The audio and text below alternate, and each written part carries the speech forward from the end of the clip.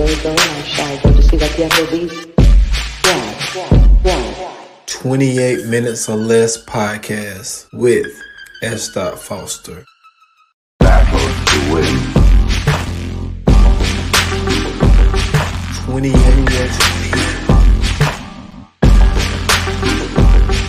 28 minutes. S. Foster. S. Foster.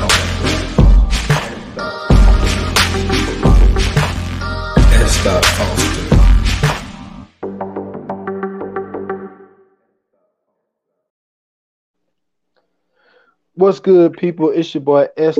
Foster back for another episode of 28 Minutes or Less, and this is episode 75 of the podcast. And I got a very special guest on with me. I think this is the first time you've been on 28 Minutes or Less. You've been on Viewers Anonymous with me and Scoots. You've been on the Stolen Time podcast. I had to retire the Stolen Time podcast because rest in peace to Uncle Washington. But I believe it's the first time you've been on 28 Minutes or Less. I got my cousin Brandon Foster, you know what I'm saying, be in the building, man. How you feeling, cuz? Man, I'm feeling good, man. Feeling wonderful. That's what's up, man. I needed something because, look, even though, Scoots is really good at this as well, but, you know what I'm saying, you like my comedy reinforcements, man. You love, I know how much you be loving doing the comedy movies, man. We did plenty of comedy episodes, and man, we got a great one today. But before we get into it, man, I just wanted to, because I always like to share something, you know, personal for the fanfare that I have for this podcast. And like, when it comes to you, B, like, I remember when I first started the podcast, and like, you know, nobody really knew what it was. I barely even knew what it was. Yeah. And so, like, but the one thing that you always did and you still do to this day, and what makes it great for me is the fact that it's someone in my family. Because, like, I don't really have a lot of support to this podcast when it comes to family. You know, Uncle Washington was a part of it. So, right. You know what I mean? You can't really count him because he's, you know what I'm saying, he was a part of it. But, right. Like, you'd be like, you just hit me up. Yo, how the podcast doing? You know what I'm saying? Like, just a little question like that, because I really didn't have anybody else to talk to about it. And, like, you would always ask how it's doing, and you'd be like, yo, you know what I'm saying? You need to have me on, man. I'll jump on when you want me to come. And, like, man, just for you to do that, man, just to ask the question, like, how the podcast is going, man. Right. It means a lot. It means a lot, cuz, and that you're always willing to jump on, even though you're not necessarily a podcaster. But yeah, I just want to say I appreciate that, man, for always supporting and saying, yo, you know what I'm saying? Look, it's gonna take off, man. Give it time. Just always having that encouragement from you. Always been a huge thing for me. Oh yeah, man. I mean, I think for me, as you know. Anybody that's, especially us as Black African Americans, especially, in which you don't really get a lot of, is, you know, your people, you know, encouraging you to do better on that. But I'm just that type of person, man. Like, you know, whatever it is, man, whether it's, you know, whether you're going for entrepreneurship, whether it's a nonprofit, or, you know, such as yourself, podcasting and stuff, man. Hey, I salute, but I salute you. Anybody, and, you know, whatever they got going on, whatever they're doing, man. We just gotta encourage each other, man. We gotta, you know, continue to be that support for one another, you know, because you know, in anything you do, man, you get to that place to where you get like. You get fatigued. You get to a place where you just like, man, I don't know if this working or who getting in or whatever it is you're doing. But, you know, hey, I support, man. Hey, I just like to be that person, just encourage, man, people to just keep going, man. Whatever it is you got going on, just keep at it. You know, eventually it'll take off, man. And so, you know, that's just me. That's just how I am. Oh yeah, for sure, man, and I love it, man. Like, you know, if you doing what you doing, I mean, like, you know, you'll call me, you'll hit me up. I'll be like, yo, how you need detail? You know what I'm saying? And like when you tell me business is booming, like, hey, that's what's up, man. I love to hear that, man. I love to see you continuously promote on your Facebook page. You know, all the new clients that you're getting and all that type of stuff, man. You do a great job, you know. And you know, I don't know if they still do it, but I know I bought you a few customers. You know what I'm saying? Because it's just like, yo, like when you see somebody like you said, like young entrepreneurship, like doing what you're doing and the vision that you have, I think that's the first most important thing is the vision. Like you gotta have a dream, whether you're dreaming while you sleeping or you daydreaming of like, yo, this is what I want this to happen. This is how I want this to go down. Like, and this is something going all the way back because people don't know. Like, you know what I'm saying? Unique detailing go all the way back, you know what I'm saying, early 90s, when we used to be at 202 Hampton Road, you know what I'm saying, busting them suds on these cars. You know what I'm saying? And for you to take it down to like, yo, like I got a, you know what I'm saying, a skill of doing this. I'm gonna get all the professional things that I need, and I'm gonna knock this stuff out, man. So I just want to say publicly again that I'm proud of you, of everything that you've done, the mindset that you have. Like I know one day you called me when I was at work, and you was at work, and we talked about 2 hours, just talking about money and like, you know what I'm saying, and this and credit and all this type of stuff, just to see the growth that both of us have had. You know what I'm saying? We talked about that day, like how we grew up. Like this is how we grew up. We didn't have, you know, financial people in our life. Like we was raised, yo, don't get a credit card. Credit cards are bad. You know what I mean? And it's just like, nah, it really ain't. You know? And so, you know, for you to change your mindset and to be in these different rooms and being around different people and just the way that you're thinking, man, I just want to say that I'm proud of you, man. Oh man, appreciate it. Hey, same as you, man. Like I said, you know, we talked. I mean, before we knew it, man, we was talking for like 2 hours. And I was like, I said, man, we've been talking for like 2 hours. But it was good conversation though, you know. And iron sharpen iron, you know. And that's how I look at it. You put me on stuff I didn't know. I put you on stuff you didn't know. And that's just how it is. But I always, what I've learned is you always surround yourself by people that's doing it bigger and better. And that's how you learn. That's how you grow. That's how you develop those mindsets of being around people that's doing it bigger and better than you. And you just learn. When you come in the vicinity of people like that, the thing of it is, hey, just be quiet and listen. Yep. And just observe, you know, grab all the knowledge you can grab, man, and then just come out here and apply it to your life and make it happen.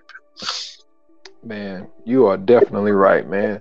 So what I'm gonna do, man, like one of the reasons why we even set this up, man, the subject matter today, people, is if you saw the title, there is a Amazon Prime documentary, 3-part documentary out. It came out a couple of weeks ago. It's called Phat Tuesday. I think it was the era of hip hop comedy. Right. And you called me one day and you was just like, yo, man, have you seen Phat Tuesday? And I was like, yo, I seen that. I said, listen, you gotta get on the pod, yo. Like I was like, let's not even talk about it. We gotta get on the pod. And like, man, to see the revolution of what comedy did in the late 80s to mid 90s and all of the things that happened in this documentary, man, it is just great, man. A huge salute to Joe Torre. But what I'm gonna ask you, cuz, is like, what was your first initial thought when you finished the 3 episodes of Phat Tuesday? Man, it was a lot because, like I said, you know, we grew up thinking that, oh man, all these comedians came out of Def Jam. And so when I saw that Joe Torre was it's Guy Torre, right? Yeah, Guy Torre, yeah. That he set that stage for them, man. It was like, man, like me and my wife was just sitting there, man, and we just we looked at all 3 episodes back to back, and I was like, man, I just couldn't believe it. That you just wouldn't have thought, like, man, so that's where everybody came from. And you be like, man, I mean, it was amazing to me. I stuck to the chill, man. I didn't move. I did all 3 episodes, man. It was just crazy. Dude, I was the same way, and I came across it not even really looking for it, man. I was just, I'm a huge content, watcher, man. So I was like, I haven't been on Amazon Prime in a while. So I clicked on Amazon Prime, and I'm clicking through the Prime Originals, and I see Fat Tuesday. I'm like, oh snap! I was like, all right, let me watch this. Yeah. And to, like you said, us being in South Carolina, we already behind anyway. Right. So we seeing HBO, we seeing Def Comedy Jam, and we like, oh snap! So we thinking Def Comedy Jam is like, where is that? Which it is. Like Def Comedy Jam was like the first place where we were able to watch black comedians that related to us. Like not that white comedians aren't funny. It's just that there are some things just in the black community that we get. It's like, yo, like that's happened to me. You know what I mean? Yeah. Like that type stuff. So we thinking Def Comedy Jam is where it started, but in all actuality, it really started with Robin Williams. I'm not Robin Williams, Robin Harris. Right. And the funny thing about Robin Harris is like me and you look, you know what I'm saying? We go straight to house party. You know what I'm saying? And like, and he pops to me. You know what I'm saying? Even though he was in Harlem Nights, but he had a small, role in Harlem Nights. He didn't say much in Harlem Nights. But like, so the first thing I think of Robin Harris is Pops. And it's crazy to think that this dude, and I'm not trying to make fun of him right here, but when I see it, it was just funny. Okay. Now the first part ain't funny. I hate that he passed away. For number one, he passed away at 36. But think about it, dude. This dude passed away at 36. Yeah. And he had a high school student.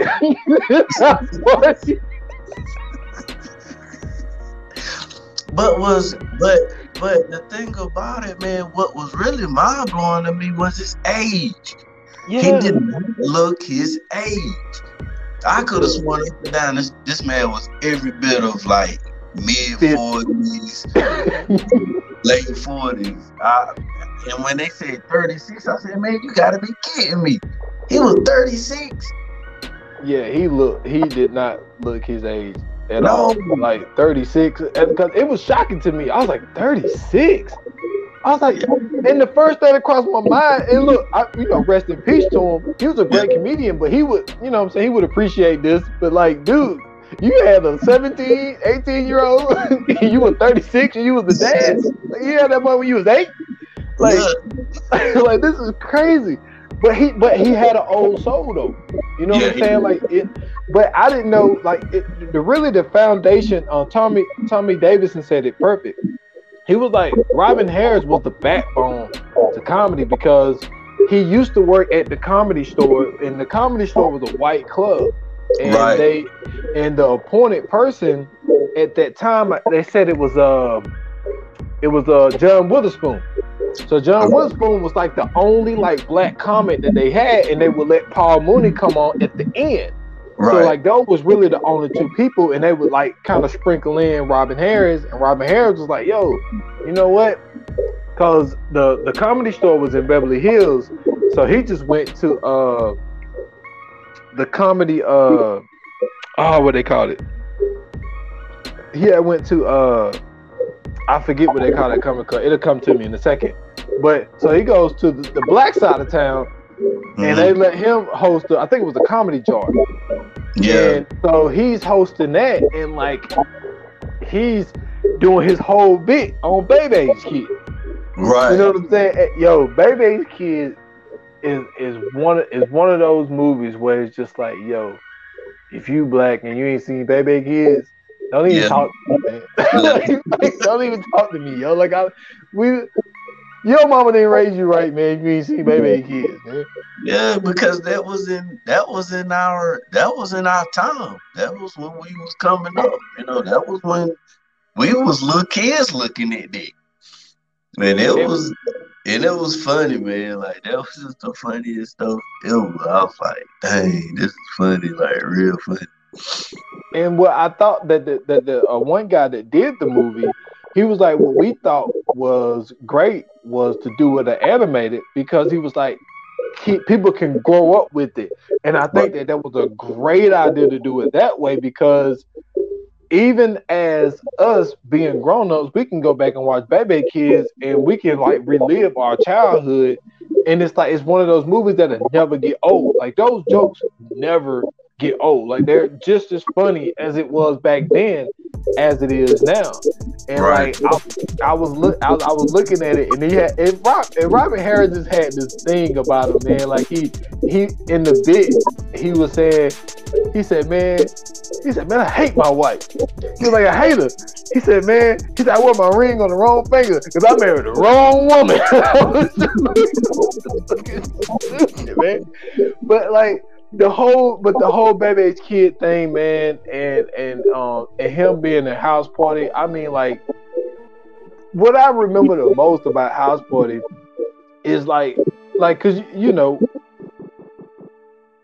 me and you the same way. We watching something that we done seen 100 times. Oh yeah, we talking along with it. You know what I'm saying? Like that's just what it is. Yeah. And Robert Williams, he had all the requotable moments, man. Like everything he said, like he never disappointed every time he was on screen, man, when it came to house party. So I love to see the fact that they singled out a segment for Robin Harris and to say that, none of this stuff would have been possible. Even when they transitioned into Joe Torre, Joe was like, I spent a year with Robin Harris and I learned everything from him. Right. And I love how they was able to do that, man, because Robin Harris is one of those comedians that we forget about, and it's because he died so young. Yeah, he did, man. He really did. And I mean, I'm like, man, and I just, when they said his age, I really couldn't. I was like, man, 36? He died at 36? I was like, man, he was young, man. I said, but he did look his age, and like you said, he just had an old soul, and I guess that's what made him look old or made him act old, because he had that old soul. And I was like, man, but like you said, he was doing it, really kicked that thing off. Yeah, man, definitely. And another thing that's wild about, and I'm a history guy. I love watching a lot of old things, and it seemed like we can't escape. It's like people don't understand. Now there's a whole bunch of different movies, documentaries, everything about the whole Rodney King era. Right. And it's like no matter what you're doing, it's like 1991, like Rodney King and the verdict of Rodney King changed everything. It really flipped America, because that was the first time, because black people been talking forever. Yo, man, the police is beating us up, they're beating us down, people coming up missing. Like they're in rap songs. Man, even Marvin Gaye was talking about this stuff. You know what I'm saying? Right. Back in the 70s, back in the 60s. And like everybody like, black people lying. That's not what's going on. And like this was the first time it was captured on film of a black man get beat down by the cops excessively. So the reason I bring this up, if y'all have not seen Fat Tuesday, is the fact of when Robin Williams went to the, if I'm not mistaken, the Comedy Jar, it was in the black neighborhood. So it's all the drug dealers in there, the celebrities, everybody's going in there because, like I said, the Comedy Store really wasn't a black club. Right. So you had to go to the black neighborhood to see the black comedians. And when the verdict came down on the 4 cops of not guilty, which is back then it's shocking, but now it's like, look, it's just life. You know what I'm saying? We expect, George Floyd, all these people Yeah. not guilty. Like we gonna assume that the cop is gonna get off now. But back then in '91, that was the first time it was caught on film. So they're like, oh, they got these dudes. Yeah. So when it came through not guilty, then all the riots start, the looting starts, and all that stuff. But what they didn't expect to happen was that comedy club was going to be affected because it was in the black neighborhood that they just basically burnt down. So now the comedy club that was left behind by Robin Williams and Joe Torre, it's not as profitable anymore because the whole neighborhood been burnt down. Right. So I just felt that it was needed, and to think that someone that was the little brother, because like Joe was very popular at the time. Everybody knew who Joe Torre was. His brother came in from St. Louis. They didn't know. Like, even Joe was like, I never looked at you as funny. Like, I didn't even know you was even trying to be a comedian. And so he comes down and he has this whole different mindset of being focused. And I'm gonna tell you something that I did not know. That the one episode of Martin that just everybody just seems to remember is the one episode when they went on vacation and that and that hamster thing, whatever that thing was. Hey, I did not know Joe Torre was the one who wrote that whole episode, yo. I didn't either. Like, that was one of the best episodes of Martin. Yeah, I did not know that. I did not know. And so the whole, like, the information that we're getting from this documentary, like, it gives you that whole different, this mindset, like, of when you're looking at it, because, like, when I think of Guy Torre, I don't, like, he's funny, but, like, I've only really seen Guy Torre in guest spots and movies, he was in Life, but he didn't really have a lot of words in Life. Right. So, you don't really think of Guy Torre even being this guy, but he has I think that Martin episode gave him the freedom of, like, when he went to the Comedy Store and they was just like, yo, this is what we'll do. We'll give you a night in the belly room, which only seated 89 people, and they were like, we're gonna give you 1 month. Yeah, to see what you got. And that 1 month. And that thing took off though, man. Like, I was amazed that, but he was so different from his brother though, man. Like, Guy Torre was just so different from his brother. Like, it was to the point that they didn't even really get along. Like, they argue every time, like all the time, because Guy Torre was punctual with his time, versus Joe Torre. He just showed up when he felt like showing up. But the thing about it though, I know there had to be something though, because it's like, man, I brought my little brother down here. He's staying with me and everything. I let him crash in my crib, everything. And he turned out to really be a bigger person than his older Guy Torre. Ended up being a bigger person, becoming more big and more successful, more big and more noticeable than Joe Torre. And I'm like, damn, but I said, them two were just night and day, man. Like, like you said, Guy Torre was just focused. Man. He was really focusing on what he was doing. Versus he was just like, man, whatever, like, I'm good. I done did this movie. I done did this. I done did that, That's just like when he told the story of when he saw Janet Jackson titty. Yeah. And he was like, yo, it just popped out, And so he was like, Janet invited him to a party. Right. And so Joe like, yo, you know what I'm saying, Janet wants you to come to this party. He's like, what time is it? And he told him, he's like, yo, I just wrote these 3 jokes down, man. I gotta go work these jokes out. He was like, yo, Janet Jackson invited you to a party. Like, if Janet invited you to a party, you come. But he said that's when he realized, oh, my brother's serious. Yeah. Like my brother, he really serious. But I get with Joe, cause see, I think that's where one of their biggest disconnect like kind of started. Because Joe looked at it like, yo, you about to be in room with people that you've never been in room with. And he was like, Janet can get you a role. You know what I'm saying? But it's like Joe understood it, but he just looked at it from his point of view, because his point of view is like, you're going to be around people that can give you opportunities. But your guy looked at it like, yo, I got these 3 jokes. I need to work this.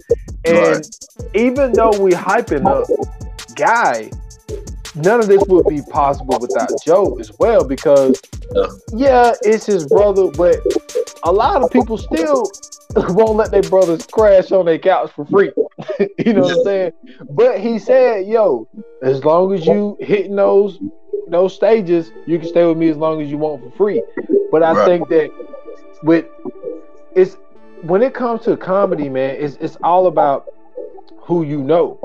And because of the relationship that Joe already had, with Joe being close to Robin Harris, and then like all the comedians that he was hooking up, you know, Guy was able to take those relationships and skyrocket with it. Oh yeah. And it's like, and when you watch this documentary, I mean, like when you think about comedy in the late 80s and 90s, like Guy Torrey and Joe Torrey had a relationship with all of them. I mean, when you're talking about the Bill Bellamy's, the Chris Rocks, Chris Rock really didn't do it. He kind of already was kind of up there, because Chris Rock and Eddie Murphy, like, they was already like on. So they didn't really need like Fat Tuesday, but you know, the Nick Cannons, the Martin Lawrence, because Martin, like, it was everybody. And to think that Russell Simmons and I forget my man first name, Lathan, they went to the Comedy Store and they just started plucking everybody from the Comedy Store. Like, yo, we ain't got no script, we ain't got nothing. All we know is we filming, and we calling the thing a Def Comedy Jam, and all y'all just come down here. And it's just like they went to one spot and got all the black comedians and put together one of the greatest shows, where the greatest collection of talent. Yeah.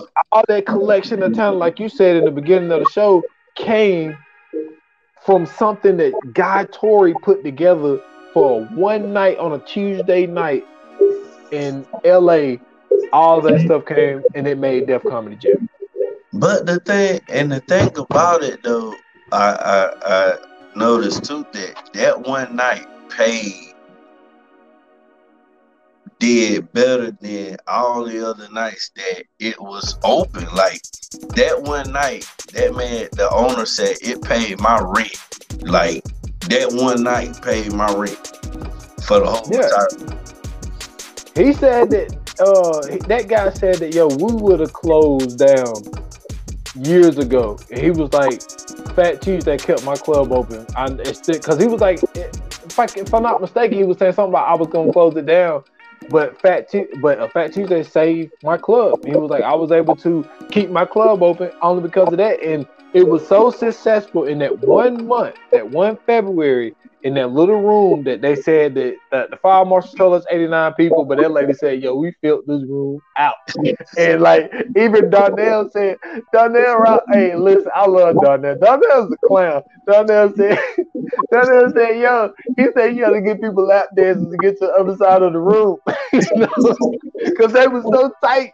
They were packed in there like sardines, man. And so it got so big, they was like, yo, we're going to give you the main room, because like, the money you're making in just this tiny little part of our club, well, I'm saying, we'll put you on the main stage and that should double our money. And it doubled its money. Yeah. And but this is the thing though, B, and man, this is one of the main reasons why I want to talk to you. The crazy thing is that so they was talking to like film directors. They was like, yo, like look at the talent and the way that black films and black comedians took off in the 90s when it came to like Chris Tucker said, yo, I got Friday from coming here on a Fat Tuesday. Yeah. You know what I'm saying? Like Because the thing about it, Guy Tori was like connecting them brothers, man. Like, hey, listen, I got what you call them gonna be here, man. Look, I'm gonna give you your time on the stage to do your thing, man. And it was just like boom, they were just connected, boom, boom. Cause like you said, it was a lot of people that were looking for talent. And so they would come to Fat Tuesdays and get their talent. A lot of those film directors and all these people, hey man, yeah, boom, yeah, get on, let's link up, do this, do that, And I'm like, man, that was the craziest thing, man. That Guy Tori wasn't selfish, man. He made sure, like, hey, I'm gonna put you on, man. This person gonna be in the building, man. I'm gonna have this person in the building. Hey, you get on the stage, do your thing, man. And they were just connected. They were just boom, because that's where everybody would come. Fat Tuesdays, get their talent, man. Or, yeah, I'm gonna get you starring in the movie. What you think about starring in this, starring in that? And that was just like it just catapulted from them. dude, I am so glad you said that word.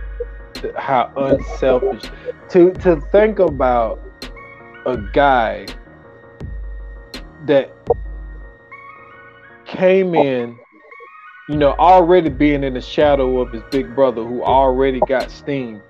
Yeah. To be like, yo, my main thing is I want to put people on. And it's not a lot of people who have that mentality. There's some people that's like, yo, I'm trying to get myself on, and once I get myself on, my main priority is me. Guy is like, yo, my whole thing is I want, Tommy Davidson to shine. I want Chris Tucker to shine. I want Dave Chappelle to shine, JB Smooth to shine. And not even just that.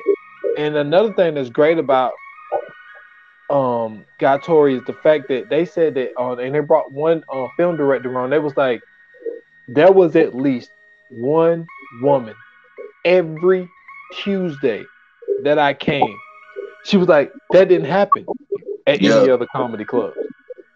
Guy was like, he was so before his time. He was like, yo, these black women comedians ain't got nowhere to express their talent. He was like, black women funny too. Yep. So he's like, yo, I'm going to make sure every Tuesday I'm going to have a woman to come up here and show off her talent as well. Yep. And it's just like, to be so ahead of your time, to not only do that, but to also bring a transgender woman on. Yeah. You know what I'm saying? Like, do you know how progressive that was in the 90s? The 90s. Yeah. Like, I mean, you be like, man, like, and I mean, think about it. When he brought Nick Cannon in, Nick Cannon wasn't even old enough to even be in that spot. Yep. He brought Nick Cannon through the back door. Like, Nick Cannon wasn't even old enough to even be there. He wasn't even supposed to be there. Like, period. He was not. Tiffany Haddish. Like, they was not supposed to be there. Like, these kids, man. And he brought them in through the door. And Nick Cannon said it. Nick Cannon said, listen, man. He said, Guy Tori is my angel, man. He said, I wouldn't even be in the position I am in right now if it wasn't for that dude. Man, it's a lot of comedians that wouldn't be where they are right now if it wasn't for Guy Torrey, like opening the door for all these people and being as progressive as he was. Like he's got to be like it, and I'm glad that they made this and I watched this because I didn't know how significant Guy Torrey and really the Torrey brothers. I didn't know how significant they was in the comedy game because you think of the Martins, you know what I'm saying, the Dave Chappelle's and like all the stuff that they're doing now. And like, the reason I don't say Eddie Murphy, because Eddie Murphy was already on. Like he was on Saturday Night Live.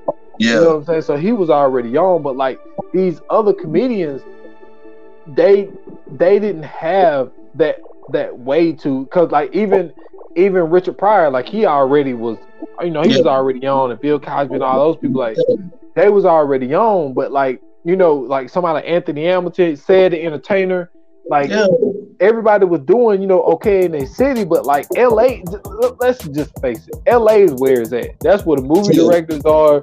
That's what Hollywood is. You know what I'm saying? Like that even Chris Tucker said, "Yo, I'm doing my thing in Atlanta. It's not really moving." He said, "Yo, I had a ticket, a one-way ticket, like just get me to Los Angeles. You know what I'm saying? Just get me to Hollywood." And because he heard about Fat Tuesday, and he was like, "Yo, let me do Fat Tuesday." And he was like, "Yo," and I got a role from it. And from Friday, he skyrocketed. Oh yeah. And it's just like, and it's also great to see that someone who gave out that olive branch for people to be like, "Yo, it's all because of Joe Torre." Yeah. I mean, Guy Torre. Like, if it wasn't for Guy, like, I wouldn't be doing this. And then for Martin to see what he was doing, because Martin was another, like, just think about all of the show, and they showed this in the documentary from Fat Tuesday. This is S. Foster talking here. You got the Martin Show, you got Friday, you got Fresh Prince of Bel-Air, you got like all of these, the Jamie Foxx, like all of these shows that we was watching. Mm-hmm. That wasn't the Wayans because Keenan had his own thing. Keenan, he's another innovator, and he brought a lot of people on as well. Yeah, but like with Living Color. Yeah, like what he did with A Living Color, and but like I'm still in amazement of like, yo, like, yeah, I've seen Guy Torrey all over the place, but I just never really knew how significant he was to the game of comedy, man. It's amazing, man, and he deserved his flowers, man. Oh yeah, you gotta give it to him. Like I said, man, trust me, man, when I sat there and looked at all 3 seasons back to back, my butt was planted in that seat, and I was like, man, you gotta be kidding me.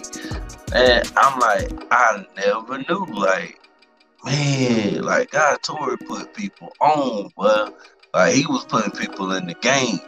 And I'm glad it came out, because we would have never known, because like I said, when me and you was coming up, we just saw Def Comedy Jam. That's what we thought. They put everybody in the game. Def Comedy Jam put everybody in the game. But then when they came out with Fat Tuesday, and I was like, I was just on Prime looking, and I'm like, man, Fat Tuesday, what this about? Boom, click. I was like, oh my God, man. I'm glad I sat here and clicked on it. Just didn't know. You just thought, like I said, from my era, you just thought, hey, Def Comedy Jam put everybody on, but to really be honest, Fat Tuesdays did that. Fat Tuesday, Guy Torrey, first, like you said, it started with Robin Harris, and then Guy Torrey came in and really just took that thing to a whole nother level. And I'm like, man, I was like, this is crazy, man. Like, I just wouldn't have never thought, but, I'm like, man, I'm glad I actually seen this documentary, because, nobody, I'm pretty sure before this even came out, nobody knew. Nobody had an idea, unless you was in that era. But, for us coming up, we just like, hey, man, Def Comedy Jam, but Def Comedy Jam put a lot of people on, but really, Fat Tuesday did that. Like you said, Russell Simmons and the other guy came in the Fat Tuesday and said, "Hey, listen, we got this going on. Boom, boom, boom. Y'all come on through." But that's history. To me, that's history. That is history. And I'm like, man, because they did a little segment of the riot, what had went down for us on LA where people was trashing, man, and just tearing up stuff and all that. But and it was just crazy. Like, dang, man, there's a lot of people came out of that little night, out of that little comedy club, man. And that's doing their thing, man. They starring in movies and got their own shows like Steve Harvey, all them cats, man. I'm like, this some wild and crazy stuff, man. Yeah, man. I forgot to mention Steve Harvey, man, cause man, we used to watch all those shows back in the day, man. Like Martin, Steve Harvey, the Steve Harvey Show, Fresh Prince of Bel-Air, the Jamie Foxx Show. Yeah. Then the Wayans brothers, they got a show. Like, you can't find that nowhere now. You only find that on BET now. Like, it ain't nowhere else. Like, they was on network stations. You know what I'm saying? Like, they wasn't just on the Black channel. Yeah. And another thing, to piggyback off of what you were saying about the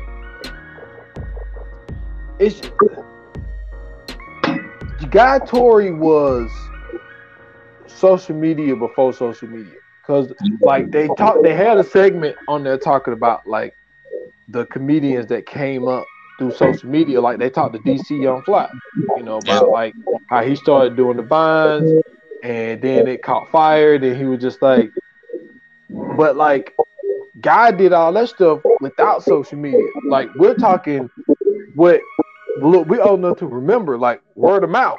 You found out stuff through, talking to somebody else, and like that's how you found out about things. And it's just for a guy to be doing it, like they had asked Cat Williams. They're like, "Hey, how did you find out about Fat Tuesday?" He said, "How you find out about Jesus?" He said, "People talking about it." Stupid, man. And it's just because think about it. We're talking LA. Chris Tucker heard about this in Atlanta. Yeah. You know what I'm saying? He just got a ticket to fly out there because he heard somebody talking about it.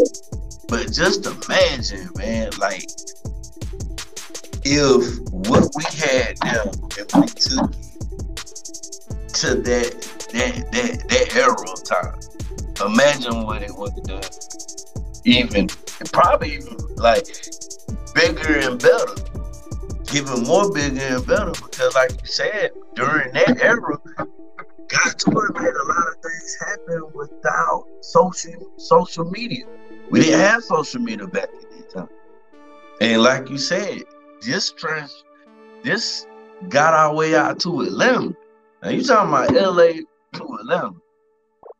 And Chris Tucker like, look, man, I gotta get to LA. Like, I gotta see what's going on at Fat Tuesday. I gotta like get in there. And so you think about how things could have been if the tools that we had now, if we would have had them back then. That was just crazy, man. That was just world. Yeah, and because now I'm gonna tell you now, because I want you to think about it. I want to know your top 3 stand-up comedians. So just keep that in your mind. I'm gonna ask you that question here in a minute. So I want you to come together with your top 3 stand-up comedians. But one thing that was great was to see the full circle of. Okay, well, before I do that, they had the whole second or third episode is really about the women that was in the game. And so you got to salute out to them and all of the women that had came through, that he had put on, the transgender woman that he had put on. And then you also The other thing that I wanted to mention was the full, I was about to say, that full circle of, there were comedians that they didn't get as big as like the Martin and the Chris Tuckers and the Bill Bellamy's, all that type stuff. So they name didn't get on the wall. It was all about getting your name on that wall. You know what I'm saying? And the one thing that sucked, there was one woman, oh man, I can't remember what her name was, the skinny lady. She was like, yo, I had a spot here. Every week, I hosted it. Because when Guy got busy writing for all these movies and all this stuff, she ran the club. Right. On Fat Tuesdays. Her name wasn't even on the wall, which makes no sense. But it was great to see that moment of all of those people who didn't get as big got to get their name on the wall. And I thought that was so great to see. Because like to us, like those people were big. Like Jay Farrell's name went on the wall, which was weird because you know he got on Saturday Night Live. He was able to have a show, which I thought was a great show. A lot of people didn't really hear about it and see it, but he had got a show on Showtime called White Famous, and I thought it was hilarious. I thought it was funny, but it only got one season. They never picked it up for a second season. But it was great to see everybody get their name on the wall that had something to do with the Comedy Store when it came to Fat Tuesday, because if they did not have Fat Tuesdays, like that club, like I mentioned earlier, that club would have been shut down years ago. He kept that club afloat. So man, I want to know, not comedians, just stand-up comedians. Who are your top 3 stand-up comedians of all time? Top 3, like not comedians, but stand-up. Stand-up, yeah, like not them in the movie, you know what I'm saying, but them doing stand-up comedy.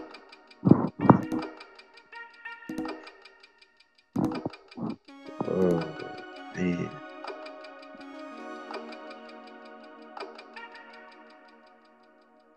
Yeah, see, but it's different. It's tough. Yeah, see, I really don't have it. Okay. Now, it's really tough to do because either way, because if you only saying 3 names, you're leaving somebody out. You know what I'm saying? And I'm a huge component. I remember the first special I ever saw. The first special, and I think this is why this dude is in my... I'm not going to go in any order, but the first name I'm going to mention is because this was the first stand-up first stand-up special that I saw that I can remember. And it's Eddie Murphy Raw. That was one of the first, and I shouldn't have been watching it at that age, but that was one of the first ones I saw, and I was just like, yo, this dude is different. So I would have to put Eddie Murphy in mind because that was really like the first time I was really introduced to stand-up comedy. And so I would go him. Another person that I got to mention, and they even had pulled out, they even had a little segment talking about this. And so I got a little story to go along with the second person I mentioned, because so somebody had went out there on Def Comedy Jam, killed it. So this comedian is like, yo, he go up to Kid Capri and was like, look, every time I say this, I'm going to say this, and then I want you to just play this beat. And so he go out there, I ain't scared of you motherfuckers. And then kick it. Every time he say kick it, y'all don't understand. Hey, yo, that was one of the funniest shit I've ever seen in my life when Bernie Mac did that. And obviously... But that was his first time. Like, that's when he first came out. Because I remember, because Bill Bellamy talked about it. And he was like, yo, man, he said, what they doing on this? So he said, shoot, that mother came out there. And when he said that, man, the whole crowd went stupid, man. They went plumb stupid. They was like, oh my God, like this dude is just like, that's when everything blew up for Bernie. Bernie is my man, but like, hands down, Bernie is my man. If I was gonna go with my top, that he's in my top three. Bernie's I knew Bernie had to be in there. I knew Bernie had to be in yours. Bernie's in my And, top.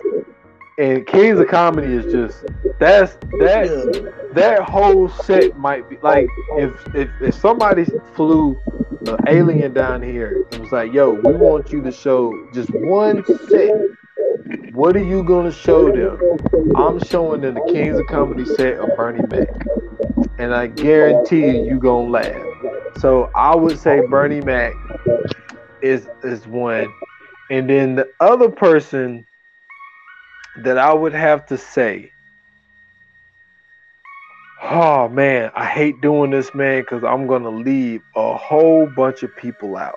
Like a whole bunch of people is gonna be left out. But if I had to say one person when it comes to stand up, I want to say Martin, but I'm not gonna go Martin. But I might have to go, and I know at this moment right now is a controversial thing to say. Is I might have to go Dave Chappelle, because of what he has been doing for the last couple of years, man, for like the last like decade. Like I know a lot of people are mad at him about his last special, about the things that they just feel like he keeps doubling down on this transgender thing. I don't really want to make it about that. I just want to just talk about how Dave Chappelle, what he started doing with his comedy is storytelling, and his storytelling ability and the way he's able to do it, like he's just so funny. And I would have to say him. Like it's hard for me. I mean, like, look, man, there's a lot of comedians that have great sets, man. Richard Pryor had great sets. With Martin, obviously, you know, he hosted Def Comedy Jam.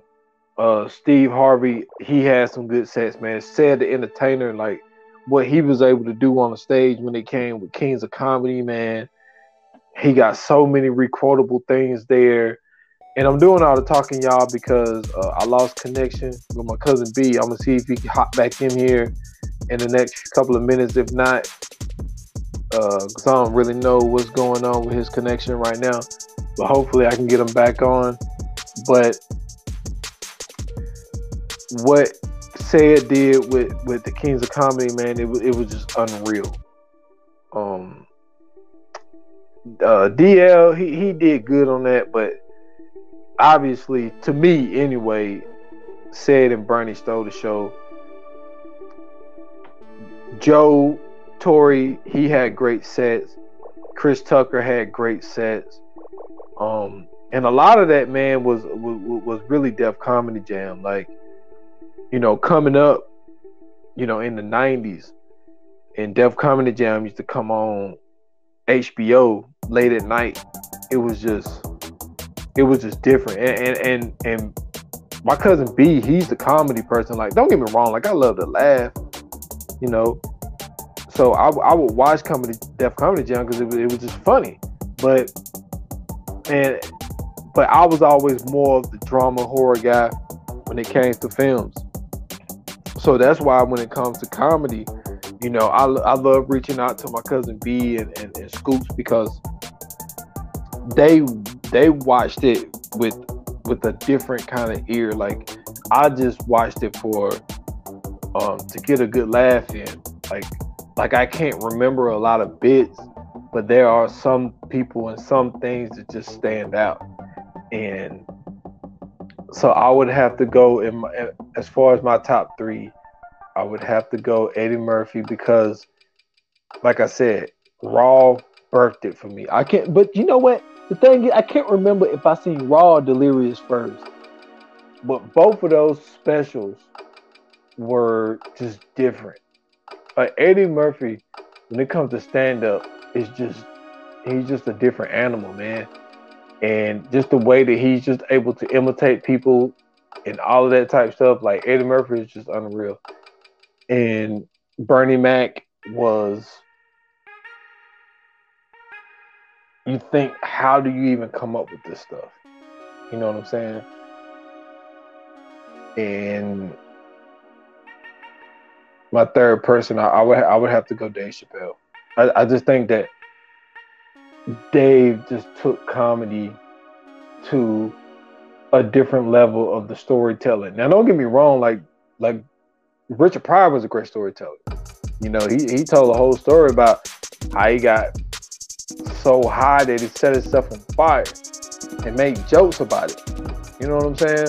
And that's like an uncomfortable room to be in because, like, at the time, like, people knew that he set himself on fire because he was high on drugs. And then you go in there and you tell the story about how you got high on drugs. You made a joke saying, when you're on fire, people would get out of your way. Like that, that is one of the most funniest things I've ever heard is when he did that. So I would have to go there, man. I see I got B back with me. I kept it rolling, man. You know what I'm saying? I'm a professional podcaster. You know what I'm saying? Like I know how to keep talking on this bad boy. But listen, I'm just gonna say that third person that I chose was Dave Chappelle. So that's why I had to go there. So we know you got one. We know Bernie Mac is one of them. So you was able to come up with two more names. I know it's hard, cause you leave people out. But I gotta go. Okay, I got Bernie Mac, I got Cat Williams, and I got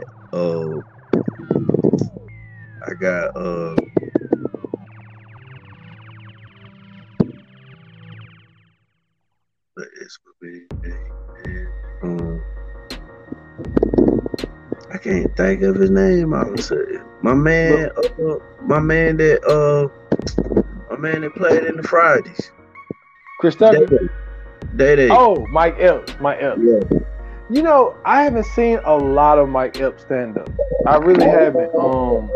But the Pimp Chronicles Part 1, that's listen to me. That might be one of that's in my top 5 of comedy specials. Okay. What he was able to do on Pimp Chronicles, man, there's so many quotable moments in there, man. Man, listen, Cat Williams he's different. Yeah, like he's different, especially before he really got heavy into the drugs and the drinking. But man, when he told the story, when he told the story of the weed, he said, man, they're coming up with the crazy names. He said, nigga.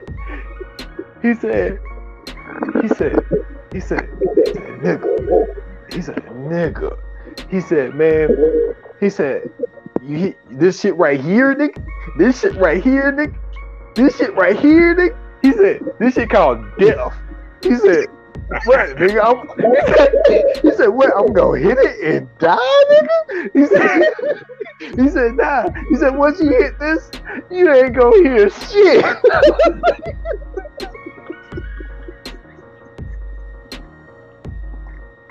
Hey, when I tell you, Bob, it's funny every time, but the first time I heard that, I was on the floor, laughing so hard. My whole stomach. I had a 6-pack when I was done laughing at that. I don't know why I thought that was so funny, but to me, man, I was dying laughing when I heard that, boy. Hey, man, listen. If I had 3 of them three of them guys in the room, man, I would literally be hurting. They would have to literally take me to the hospital. I'd be laughing so much. Cause they just funny, man. Especially like with Bernie Mac and then Mike Epps with their facial expression when they telling the jokes. Yeah. That's what get me every time. They facial expressions when they telling the joke. Like the person that get me like that, like facial expressions, like now those people that you said are great. But another person that get me with facial expressions is Darnell Rollins, man. Darnell facial expressions be funny too. Man, Darnell like one of those guys. And this is one thing that you hear about comedians before I let you go is like people think that they're like funny all the time. Like, Yeah, some of them like it's a switch for them. yeah, But there are some people who are just naturally funny. Like it's just the way that they talk, the way that they carry themselves. To me, Darnell is one of those guys. Like he's just funny. Like you know what I mean? Like I don't think he's trying to be. I just think that's just the way that he is. Like a guy like Eddie Murphy. Like yeah, he's hilarious, but like I've seen him in interviews, and like he just he's like a regular guy. yeah. You He know, not and, like you said. He has that switch. He just turns it off. Like, all right, I'm serious. yeah, Kid. yeah, and I think that people like Darnell is just like always. I think Chris Tucker's kind of like that. I think even when he's being interviewed, like it's just like some words that he say, like it's just funny. Yeah. So yeah, man. Nah, that's a good top three, man. That's a good top three. I ain't mad at it. Cat Williams is a great one. Williams. Yeah, man. But before I get you out of here, cuz like always, man, I want you to plug your business and some of the things that you want to do as far as the future of where you want to take your business. So man, shout out Unique Detailing before I get you out of here. Yeah, man. Well, Brandon Foster, man. I'm the owner of Unique Detailing and More LLC. I'm out of Greer, South Carolina, and for its expansion, man, I got a lot of things that I do want to do for its expanding, and I didn't notice until my leader sat down with me, and when we first did Unique Detailing, when we was first getting out the plans, man, and I really appreciate him for that, man. My apostle Gerald Williams, I really appreciate him for that, taking the time out with me to really sit down with me, and was like, he kind of put me on game about it, because he was just like, and I didn't know this at the time, and he was like, listen, he said, when we would sit down and doing everything, he the one got my first flyer for me and everything, man. So I really, shout out to him, salute him for that. But he told me, he said, listen, he said, in this, when you do Unique Detailing, don't just put yourself in a box. He said, do Unique Detailing and More. He said, because that way it opens your business up to not just be boxed in with Unique Detailing. You could do brake jobs, anything pretty much containing to a car. And I was like, man, I didn't think about that. So what we did, me and him both, we Unique Detailing and More. And so with that, since I've been in business, I done did brake jobs. I done had to repair side view mirrors or tail lights for people, man. So I mean, really, man, for expanding, eventually I'm gonna be doing pretty much anything pertaining to a car, man, whether buying and selling. I've done that, where I bought a car and then I turned around and flipped it and sold it. I want to get into restoration bills for us, like painting and and pretty much anything you can name up with a car, man. I want to have my hands in, because I just know that's just gonna be one thing that's gonna be around for a very, very long time. Yeah, man. Like y'all listen to me. This dude been building model cars, man, since we was kids, and he is working. Got a project now. You know what I'm saying? It's a 94 or 95 Accord. 94 Honda Accord, man. Yeah, yeah. This dude, he's building a 94 Honda Accord right now, y'all. So you doing your thing, cuz man, like I told you in the beginning, man, I'm proud of you, man. Like, for someone to take a passion that they had, since they was a kid, like you were building model cars to grow up to build cars that actually on the road, you know what I'm saying? So that's always a blessing to see somebody that have a passion about something and they go out and they do something about it. So that's dope, man. That's really, really dope.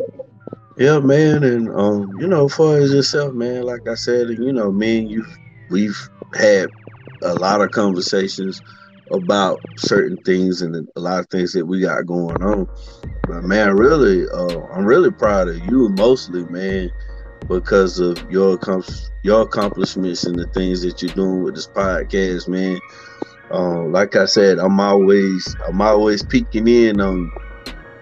I'm always, when you put your stuff out there on Facebook, man, I'm always trying to make sure I share, get the word around, man. And I'm seeing where you took it, where it was, far as yourself, you was just doing it by yourself.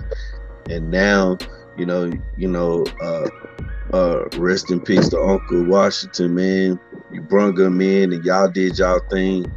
And then, now it's like you're collabing with other people, and that's what it's about, networking, man, getting out there, collabing with other people that's either doing it bigger than better than you, or trying to come up, trying to get into what you done. And I've seen you put, hey man, listen, this how you do that, you even I'm pretty sure brung people up and everything like that, man. Hey, I salute you in that, man. And I know it's more to come. Like I said, don't give up, man. Just keep at it.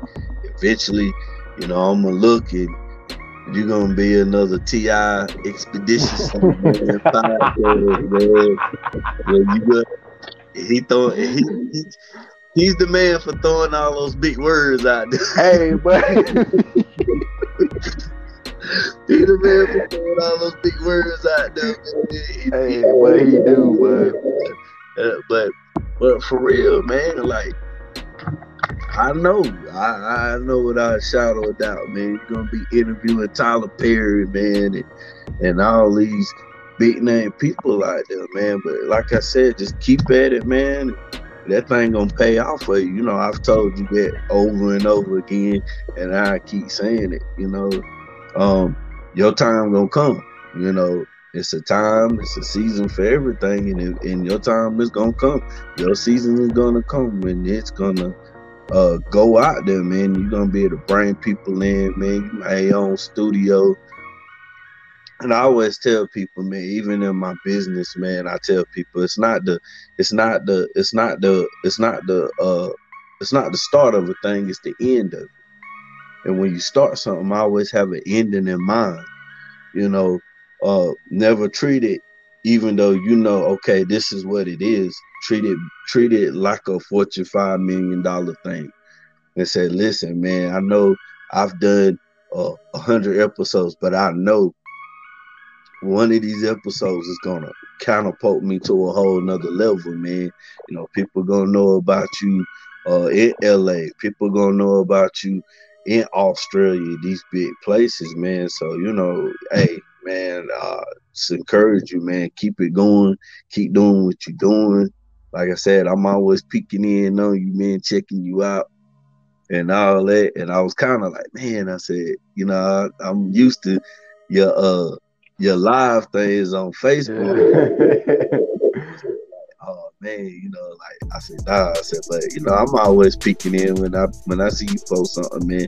I make sure I share it, man, get it out to whoever on my side of things, man, because you never know, you got people that's probably looking into doing the same thing you doing and might want to get on and talk about some subjects that you might be expounding on, man, and you just never know, man. You might end up getting connected with somebody and say, hey, man, I know a dude, man, that can put you here, put you there. You just never know. So that's why I always try to encourage you and anybody, man, just keep doing what you're doing, man, because eventually it's going to pay off. Man, I truly appreciate those words, cuz, and it's just like I don't even feel right doing live no more without Unc being in front of me, man. Like Yeah. I haven't done a live since Unc. You know what I mean? Like that's the last time I did a podcast live on Facebook. Was when Unc was here, man. Miss that dude, man. Like I was just talking to before I let you go, I was just talking to Jamar about that the other day, because me and him, we in some talks about some things, and he was just saying like just those podcasts were just different.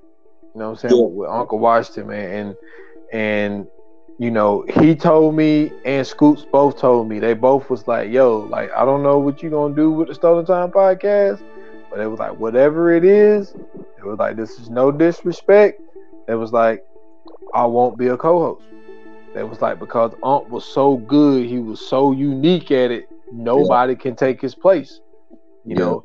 And that's why, unfortunately, I had to put the Stolen Time podcast to bed, because like Unc was so good and he was so different that nobody else could fill his spot, man. So, but I already had this avenue with 28 minutes or less, so I was like, I'll just continue this, and me and Scoots, we do our thing on Viewers Anonymous, So, but man, I still miss him, man. Like, I still be going back listening to old episodes, man, just to hear his voice, man. That was the one great thing about the Stolen Time podcast, is his voice lives on forever, man. I can listen to him anytime I want. And like you said, for us with me, with him, I missed the talks, man. We had conversation. I go by the, like, what's up? Like we'll sit down and just have casual conversations, man. But the thing about him that I love the most, that I respected and that I loved the most, man, that he didn't have a negative bone in his body, man.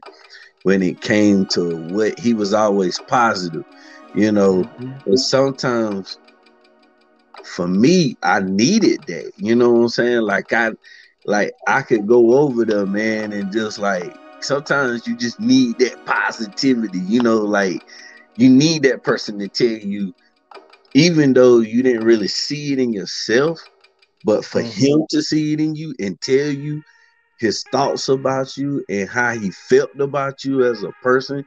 And he was just like, listen, it's like, man, keep doing what you're doing, man. You're an awesome dad. He was just that positive person, man. And when he left this earth, man, I was like, dang. I was like, I missed it. You know what I'm saying?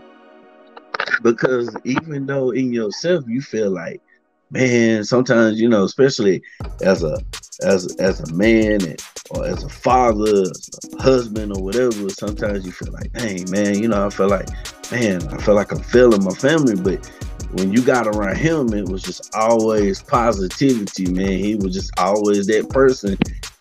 And so for me, he was that medicine for me. You know what I'm saying? He was that medicine for me. Like when I just needed a positive person in my corner, or to say, man, I need to go see Unc. I need that medicine. You know what I'm saying? I need that pick me up.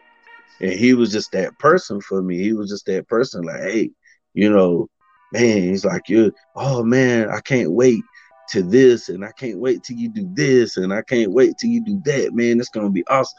And I was like, man, and when he died, man, that was just like, oh man, but he was that wisdom person, man, that knowledgeable person for you, man, that could give you that knowledge, give you that wisdom about certain things. And yeah, I missed it, I really do. I missed it. but he was just a cool person all the way around the table. You know, we would laugh. You know, we would laugh about certain things. You know, he always, you know, give you his growing up and the things that he, you know, experienced and stuff like that. And when he would sit there and he would talk about them things, I would listen. And I'm like, dang, you did, yeah, yeah, you know, and all that. So yeah, man. I mean, those are just some of the things that I miss about man, that I'm gonna miss about him. And man, I don't, you know, like I said, I know y'all did y'all thing on the podcast, man. I'm pretty sure, you know, he gave you that knowledge, that wisdom about certain things and everything like that. But yeah, I really miss him, man, because he was just one of those people, man, that you liked it to be around because he never had a negativity bone in his body about nothing. He was just always positive. And one of the other attributes about him that I love so much, man, is that he was always helping somebody. You know what I'm saying? Like, you know, you would think, you know, with him, it's just be like, man, when you gonna, you know, do for yourself? He was just always helpful. Like, well, you know, if you need me, just call me or come by, I'll help you, you know. And he was just always helping people, man. He was, you know, even though, you know, his situations, he was still helping people. And I think out of all the other things, that's what I really loved about him the most, man. He wasn't that selfish person. And one of the things that always stuck out to me that he always said, he said, sometimes, you know, you get past the baton and it's your turn. You know, you gotta, you know, it's your turn now. And he said, and I was like, man, you know, but that stuck out to me and that stays with me. You know, it really does. It stayed with me because that was his thing. You know, that's what he said. You know, he'll put it. Sometimes, hey, you gotta pick up the baton. You know, sometimes the baton get handed to you and it's your turn. And I was like, wow. So yeah, man, you know, I'm gonna miss him too, man. I think about it from time to time. Yeah, I do as well, man. I do as well. And like close that out, man. Like we used to, we would do a 2-hour pod, and we'll talk for a whole another hour before he left to go home. He was a talker. He was a talker, but he definitely was. But cuz, man, I definitely appreciate you coming on, man. I know, you know, I just gotta say it. You know how I feel. But you know, I just gotta let the people know, you know what I'm saying, that I appreciate it, man. And you know, and I wanna shout out to everybody that's a part of the team, you know, when it comes to Scoots Bronson, JD, E. Carter, Siege, you know what I'm saying? Cause we're building a little something over here, some stuff that we're working on, man. Also, man, Casey, you know, he's working on some things music wise, you know, still for the podcast and everything. But I appreciate it, man. You got any last words before we get up out of here? No, man, I don't.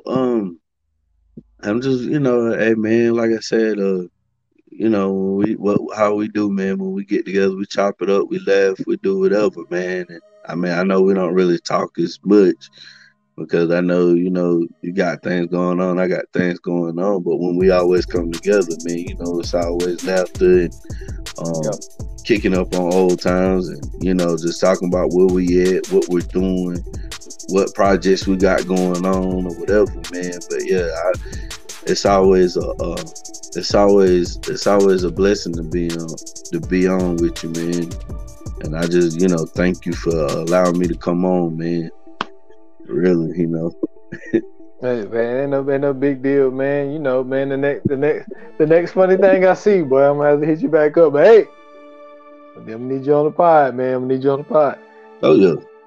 But yeah, so I'm gonna get up out of here, y'all. We're gonna get up out of here. This was episode 75 of the 28 Minutes or Less podcast, and we out. Peace.